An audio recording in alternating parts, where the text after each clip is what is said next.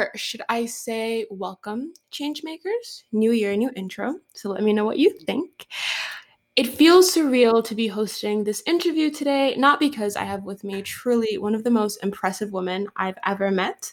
I mean, she is the global managing director of strategic partnerships and the lead benefit auctioneer at Chrissy's Auction House. So she's pretty damn impressive. Yet, despite our awe-inspiring guests, this interview feels even more surreal because I was quite unsure that we would all make it to 2021. But we are here, so amen to that. And enough talk of the troubles because today we have with us someone who exemplifies everything we want to be, which is smart, stylish, and undoubtedly successful. So welcome Lydia Fenet to The Catalyst. Oh, Audrey, thank you so much. And what an intro. Good Lord. I wish I could start my day just listening to that. Thank you for having me. I'm thrilled to be here. Of course. I can send you the intro audio. I always have it. So, Lydia, I first encountered you when you were giving a sort of fireside chat to the ladies of the Synergist, which is a national network of women in investing. During your chat, I was just awestruck when you said what I believe to be one of the most powerful sentences in the English language. You said, and I really want to give a pause here because I think what you said deserves a preface. So you said, I can raise $1 million in 10 minutes. And when you said that, I felt a spark in the Zoom meeting. And I'm not even trying to be funny, a little. But I believe that's a really powerful statement, especially as you're a woman who said that statement in a room full of women or a virtual room full of women.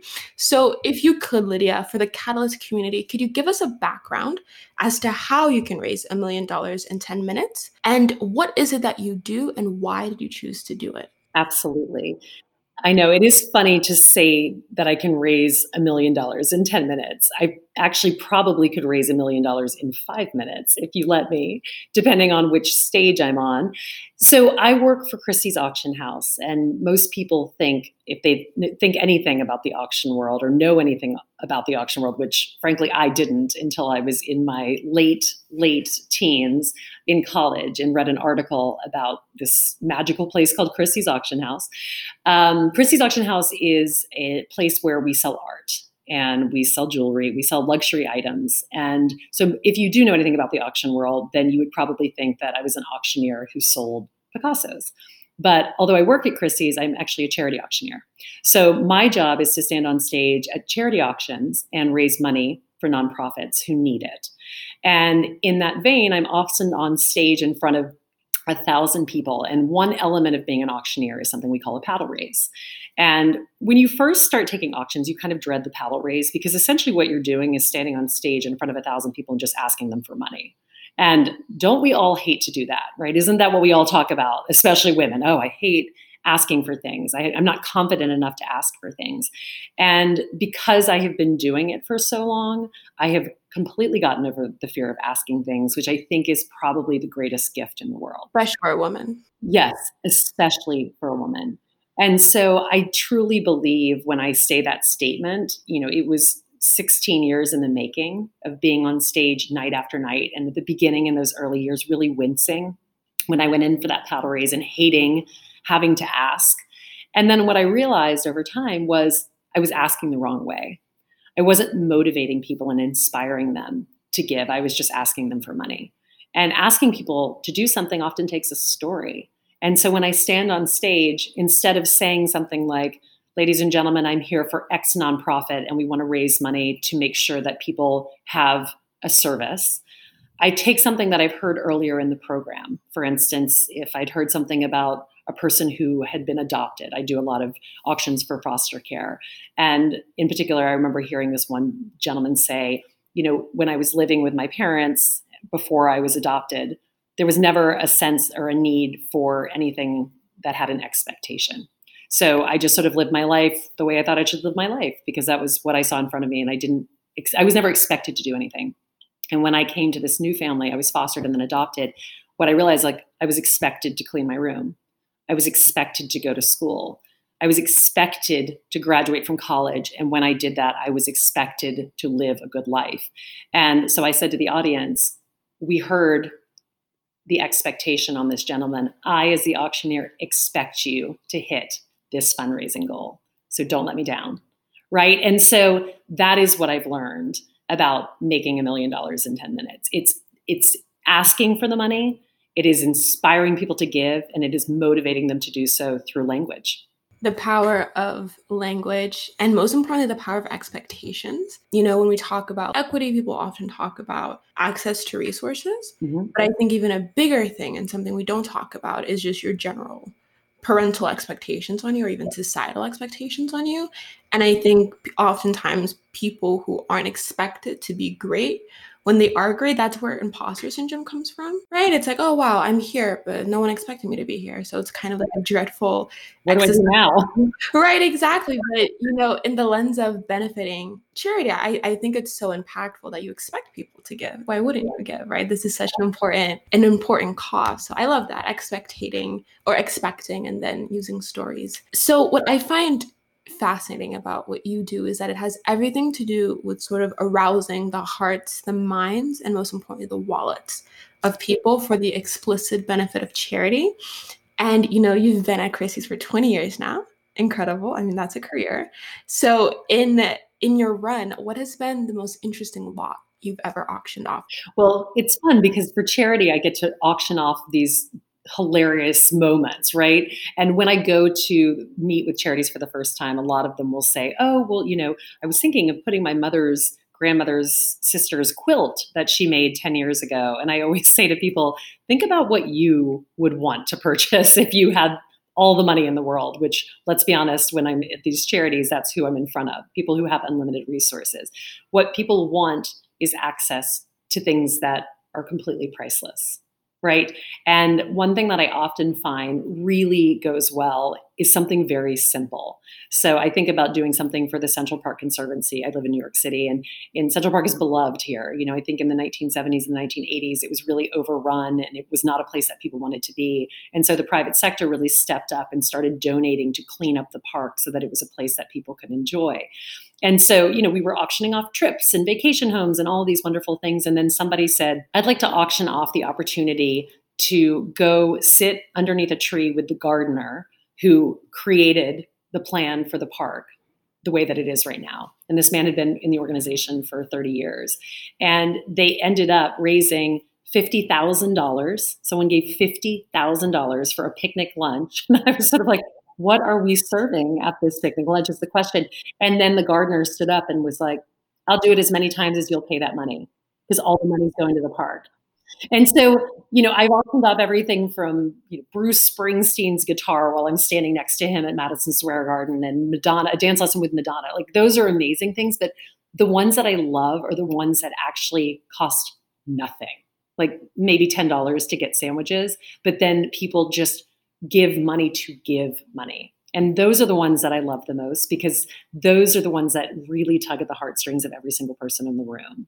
So it's not the sort of $1 billion X, but it is pretty fun to watch that all happen. And I love that. Just the idea that people want to be a part of something that they can always cherish. Yeah. Right? Tell their friends about it, you know, tell their grandchildren about it. And I think it just speaks to the sort of sentimental nature of human beings, which I think we sometimes get out of touch with depending, but it always comes back in different ways. It always comes back. So I am someone who is a bit of a geek.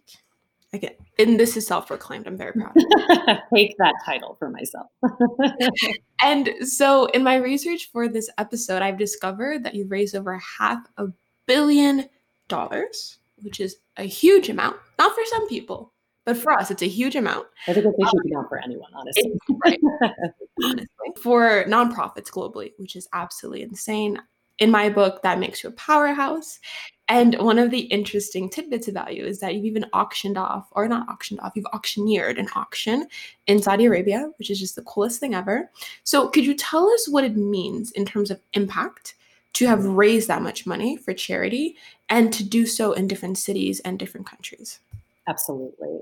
I think that the most exciting part of my job is, first of all, to have the opportunity to do this because it really is such an incredible thing to see. And when I first started taking auctions, I was quite young. I was 24. And I was I tried out with a lot of people who were about 15 years older than me. And we started with a class of 20 when we ended up with 4 at the end. And I was kind of the unknown. They said, you have something that we know will appeal to audiences, but we don't really know what to do with you because, first of all, you're a woman, but also you're so much younger than everyone else that we don't even think people will take you seriously. So we'll just send you to all the ones that people don't want to take. And I was 24 living in New York. I didn't really know anyone. And I remember thinking, this is amazing. I'm going to get to take all the auctions that nobody else wants to take. And I'll go to all of these places that nobody else wants to go. It was so exciting. And I think that what has been so amazing is to watch over the years as the dollars are implemented. So some of these auctions I've taken for 12, 13 years, and, buildings have been built because of a paddle raise. Children's lives have changed because they received grants as a result of these charity auctions. And people are so happy to tell you that story when you go. And because you become almost a part of the organization going year after year, it's such a selfish thing because I get so much joy out of it, walking back into a room and seeing what they've been able to do with the money that we raised in that moment on stage. So I think that would sort of be the first part of it. I mean, the travel part of it and the opportunities that charity auctioneering has given me are beyond my wildest expectations. So last year, actually 2 years ago, I think I've forgotten 2020. So back to 2019. Let's just forget that year.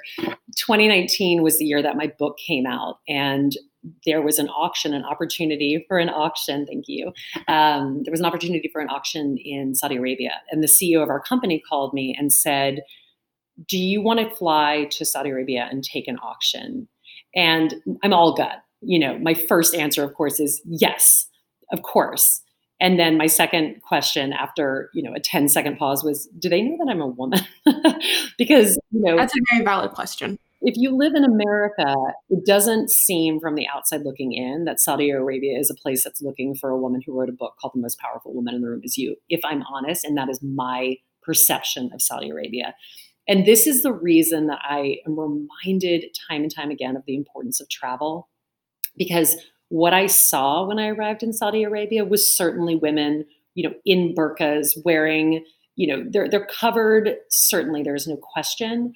But meeting women and talking to women over there is a very different thing than my perception going in there. I mean, I will be honest, I was petrified. I remember calling like our Dubai office and asking the gentleman who put me in touch with the gallery that I was taking the auction for in Saudi Arabia, what do I wear? And he kind of laughed. He sort of said, I have no idea. But why would he ever know? He's a man. He doesn't have to worry about that. But I was worried about it. And so he put me in touch with a friend of his. And of course, I'd never met this woman, and she lived in New York, but we had never met. And she very kindly offered to send me her abayas to wear, which are basically sort of cloaks. As a Western woman, you don't necessarily have to cover your head in the same way that you would, especially in Jeddah, which is more of a port city, so a little bit more Western in terms of their thinking than most places in Saudi Arabia. And I remember getting this bag of abayas the day before I left and pulling one out. So you can't tell this on Zoom, but I'm 5'11". I think she was 5'2", because the abayas literally could have fit my 8-year-old daughter. And I was just sort of, I didn't know what to do because you can't just pick up an abaya in New York City. And so, I sort of put on a long dress to the floor and threw this abaya over the top. And I got off the airplane and my body was shaking. I was so scared to be there. I didn't know if I could talk to people. My luggage didn't arrive. It was just a comedy of errors. And after I'd sort of gotten through the initial thing, I had that moment that I think a lot of us have where it was almost like I had to talk to myself. It was midnight in Jeddah. I didn't have my luggage and I was standing in the airport. I didn't know what to do. And I just said, okay, you need to pull yourself together, Lydia. This is a city. They have shopping malls. You can figure this out. Put a scarf over your head. You have something that goes to the floor. Get in the car and go to the hotel. And from that moment on, I was like, we are just going to live this the way that I live in New York City. I'm going to wing it and I'll figure it out. And at the end of the day, it was amazing. It was an amazing opportunity that, I was only there for 26 hours and I feel like it opened my eyes in a whole different world to the Middle East. So very important to travel. My mom is British and she's always said, people always think that if someone does something different, it's bad. And as children, we used to be like, oh, I don't want to try that. It's gross. She's like, it's not gross, honey. It's different. It's just different, and different is not bad. And I've always remembered that. Like, I remember thinking that on the trip too, just because that I don't eat figs every single meal doesn't mean it's bad. It just means it's different, right? And I grew up in the South, but I live in New York. And I remember thinking when I came up here, this is very different. Not bad, just different. So I do think that's what you learn in travel. There are different ways of doing things. None of them are. Not bad, just different. I love that. It's a nice motto to remind ourselves. It is. You'll find yourself applying it to things that you wouldn't even think about before, but now you're kind of like, oh, that's not bad. It's just different. You've had this incredible journey as a benefit auctioneer. And one of the stories you shared with us when you were speaking to the ladies at the Synergist is you were auctioning off something, and there was a man sitting in the front row with interesting glasses, and a sort of banter arose out of that. And so I was wondering if you could please retell that story, because I love that story. And what resulted from that encounter. And I think once people hear that story, they'll kind of see, the importance of authenticity. And if you could also speak on that and how it's benefited your career. Absolutely. So this is my sort of favorite way of explaining how the book came to be, because I was on stage, as you said, and it was for an auction that is Uma Thurman's one of the founders of it. It's called Room to Grow. It helps babies and families ages 0 to 3 who don't really have the resources or the knowledge of how to raise children or how to really make sure that they have a head start in life. And so it's called Room to Grow. And I was on stage with Uma, and then Uma got off, and I opened it up to the audience to start the bidding, which is often a way I'll do it in order to make the audience feel comfortable. Because if you have an auctioneer from Christie's and I say, okay, we're going to start the bidding for the first lot, which is a home in Mexico with 7 bedrooms or whatever it is, a sort of crazy, beautiful house. I'll start this at $25,000. Every single person in the audience starts talking because nobody can actually bid that much except for maybe 2 people. So I always say to the audience, ladies and gentlemen, where will we start my bidding this evening? And typically there's someone who raises their hand, and then I'll kind of joke with them to get the bidding up. So they raise their hand and I'd say something like, in this case, the man had thick bottle rim glasses. So I said, yeah, you look a little bit like Clark Kent. Superman here to save the evening. Where are we starting my bidding this evening? And you can immediately, as the auctioneer, if you've been an auctioneer as long as I have, you can tell if they like it or not. And this man clearly liked it. And so for the rest of the auction, if the audience started to sort of buzz because they start talking, because nobody wants to sit through an auction, I immediately would go back to him and be like, Clark Kent, could you help me quiet the crowd? Or, how tight was that phone booth that you were changing in on your way up here? I mean, it just became sort of a silly thing. And at the end, he came up to me and he said, I'm Clark Kent. And I said, yeah, you don't know this, buddy, but there's one in every room. And I said, oh, it's so nice to meet you. He goes, but more importantly, I'm Uma's agent, Jason Weinberg, and we want to take you out for breakfast to talk to you about what we're going to do with this talent of yours. And, I remember saying in a very calm voice, yeah, no, that sounds great. And then thinking, oh my gosh, I'm going to pass out. Like, this is my wildest dream coming true. And so we ended up going to breakfast and we talked about all of these ideas that I had. But there was this one idea that I had been talking about for 8 years and had done nothing about. And that was, I had this idea to write a book. And it was really to write a book about what we talked about earlier, about getting on stage and inspiring and motivating people. And also just this confidence that I have acquired from being on stage for so long, because so many women come up to me when I get off stage and say, I could never do that. I could never sell anything. I hate asking questions of people. I hate, asking for things. How did you get to do that? How did you learn to do this? And so I sort of presented that idea. Maybe I could do this and maybe I could write a book about it. And they both said, yeah, that sounds great. And sort of talked about it. What they didn't know, what I knew at that point, was that I was pregnant with my first child. But, and I say in that moment, like, what they didn't know, but I knew that I was also not feeling well at all. I was quite sick through my pregnancies. And so all of these ideas for writing this book just didn't come about, right? They never really came about because I was not really thinking about writing a book. And it wasn't until years later that the New York Times called to do a piece where they asked me basically to walk around New York City and show them what my day looked like. It was a day in the life piece where, I go to work during the day, I go home, and at that point I had 2 kids and I was pregnant with my third, and I take auctions at night and I get on stage using that authenticity that we talk about as my pregnancy. I would say to the crowd, who is more uncomfortable right now? Is it you or is it me? Because I feel like being on stage, you have to use whatever it is to tell that story and to make it fun for the audience and to engage them. And at the end of that night, they asked me what I did before I went to sleep at night. And I said that I either read a book or I write this book that I'm writing. I wasn't writing a book, by the way. I had written nothing. I just told them I was writing it.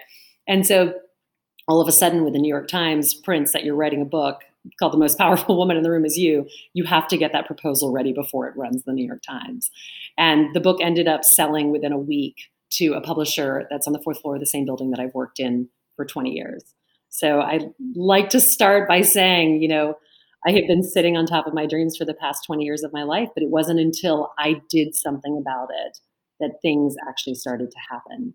And all of those lessons are what this book is about. It's about that authenticity piece, about feeling confident on stage and feeling confident in life.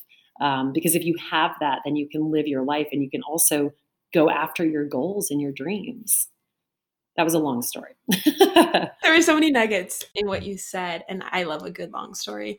What you said about sitting on top of your dreams. I think sometimes people, or I'll speak for me, I didn't realize what I was sitting on, until I was like, wow, this is actually something I can use. This is something I can use to grow. And I think the most important thing about life, and I think the most beautiful, is that we can always use what we have to get to where we want to go. We don't have to wait until the moment is right, because there is no right moment. Unless, of course, New York Times says you're going to do something, then you obviously have to do it. Absolutely. And I said, I think I told you this when I spoke at Synergist, but the crazy thing about the New York Times article was, women's empowerment, although has always, people have talked about it for a long time. It wasn't really until the Me Too article came out about Harvey Weinstein in the New York Times that was really the catalyst, right, for the movement. That was the groundswell that we were waiting for. And my piece came out 2 weeks after that. It was slated to run in April of that year, and it didn't.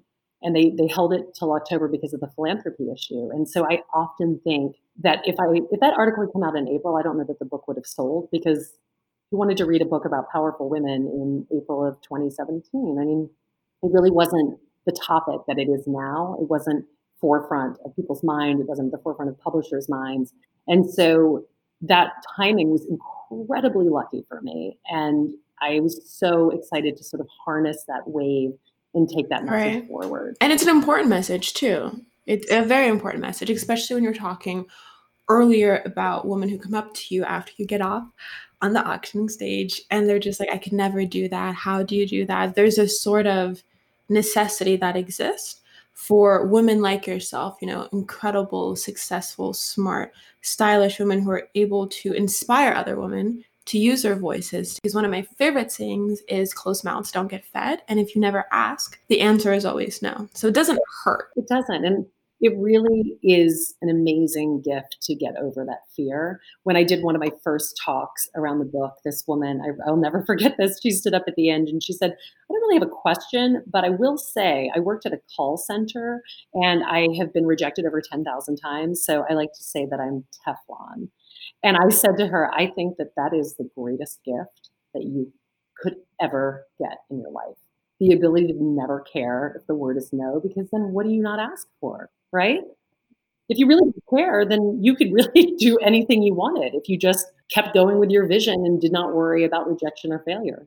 There's a sort of audacity that gets owned in you when you realize that even if the answer is no, you'll always get to where you want to go. Rejection isn't rejection, it's merely redirection. A door will open somewhere, and it doesn't really matter which door or how you get there, but that you got there. In the book, there are all these case studies, and there's one that I've thought about so often during COVID. Martha Stewart said it, success seldom comes in the form that you think it will.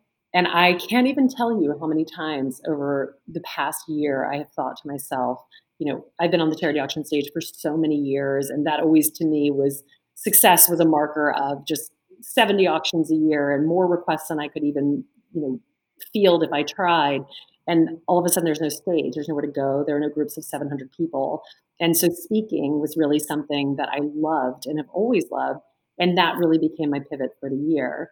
And then out of speaking, I started doing master classes because I started getting the same question over and over again about sales, the same question over and over again about public speaking. And so kind of realizing that, what success looked like here in 2019 doesn't define the rest of my life, that success in 2020 and 2021 can be speaking until the auction stage comes back, or maybe that becomes a smaller part of my life now that my children are getting older, so that evolution is such an exciting part of life. And again, as you said, like it isn't about one door opening. It's about there's a door, I'm going to follow it, and I'm going to make the best of what's in front of me. Life is so subtle that you don't even realize the door is opening until you've passed through it. And so I love that. And what you said about getting more, requests for auctions than you could possibly do. And so my next question to you, because I'm a student of gratitude, so I always believe there's something to be thankful for. And I also believe that as we become more and more successful, we have to say no more of the time, evident by your career. Out of all the opportunities you've had to say no to, which one are you most thankful for, in the sense that it signaled to you and also signified that, you're a very successful woman, but more than that, you're highly sought after? When I'm on stage, I'll get off stage, and there's at least once a year, there's somebody who's standing stage right with a business card that has a suggestion for what I should do. So I had a huge financial institution once in the middle of an auction. So typically an auction is a live auction followed by a paddle raise, and I try to do them all in one thing. So I say being an auctioneer is like a little bit like the dentist. Like, you have to do it. You want to do it. It's good for you, but you don't really necessarily want to do it, but you have to do it. So that's the auction, right? I just want to get in and get out. It's like a surgical strike. And so I remember getting off stage, they'd split the live auction and the paddle raise, and there was a gentleman from a financial institution, and he said, "We want you to come and work with us. I think you'd be great leading a private equity group." And, what I like about my job is it's exciting. No 2 days are ever the same. When you work in an auction house, it's like a museum that is changing every 4 days.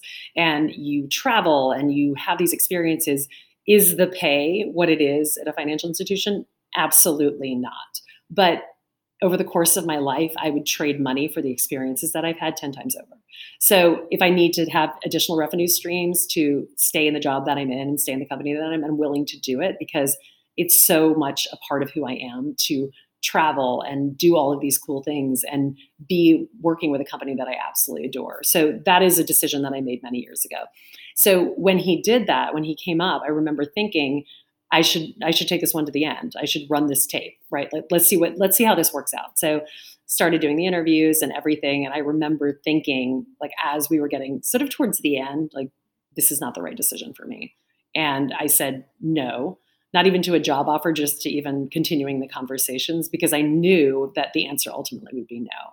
So that was good. And also the conversations about the Real Housewives, I feel like over the years have definitely been, there have been a number of people who are like, you should be a Real Housewife of New York City. And I remember my dad being sort of like, I'm not even married, so I don't know that I could do that. Also, I'm living in like a fifth floor walk up. I'm not sure that they want to tape that. So I feel like now might be a better time for me to do it, but like just no interest whatsoever. So those are sort of fun, bizarre no's, but ones that I'm always happy that I made because I knew in my gut they were not the right thing. One thing that I would love to say just to anyone who's listening to this too is I feel like fear is an incredible thing too, because the other thing I've learned now this far into my career and into my life is that if I'm nervous and I feel like I'm pushing back against something, it usually means that I should do it.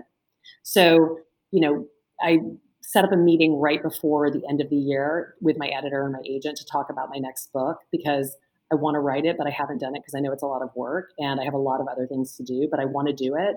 So I wanted to push myself to do it. So even though before I got on that call, I'm like, oh gosh, like now I'm going to have to write another book. I still did it. And I feel like anytime I feel that sort of, oh, this feels scary. I don't know if I want to do this. I mean, even Saudi Arabia for me, what did I say? I was like, could barely breathe when I got off the plane. I was so scared.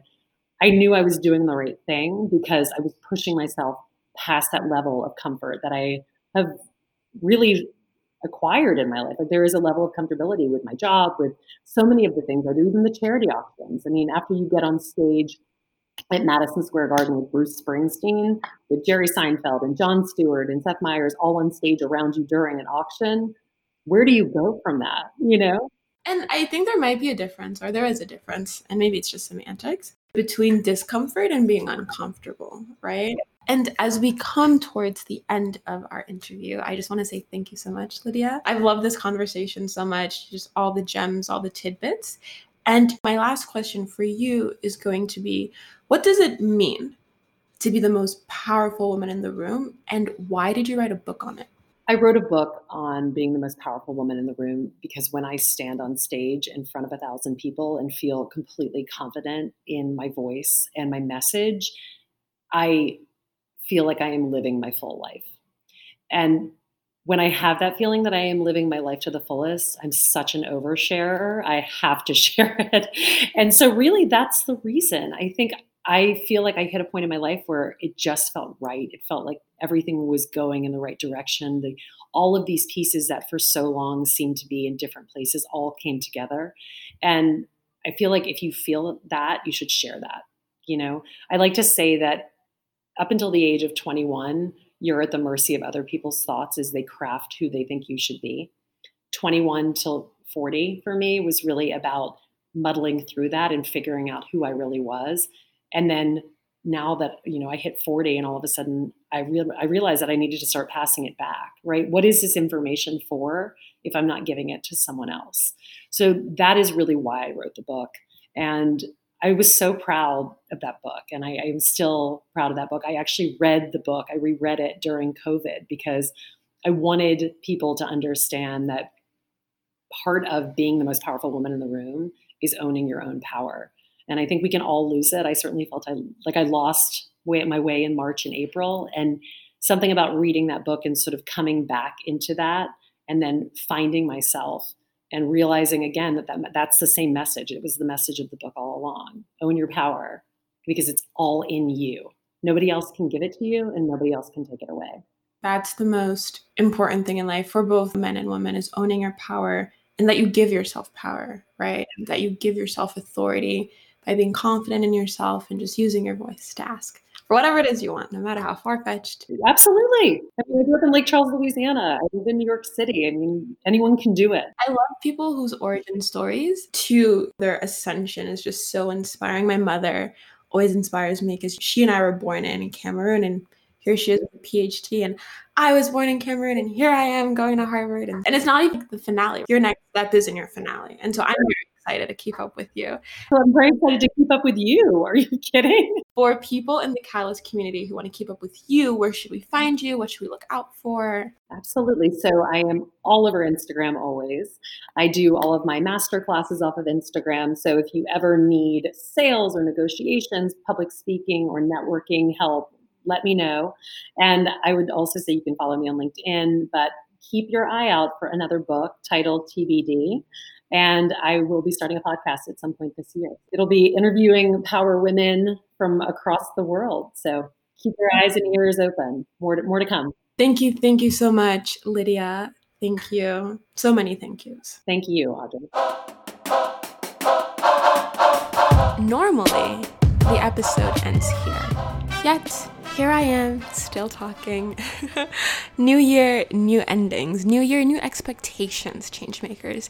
If you enjoyed this episode with Lydia, let me know.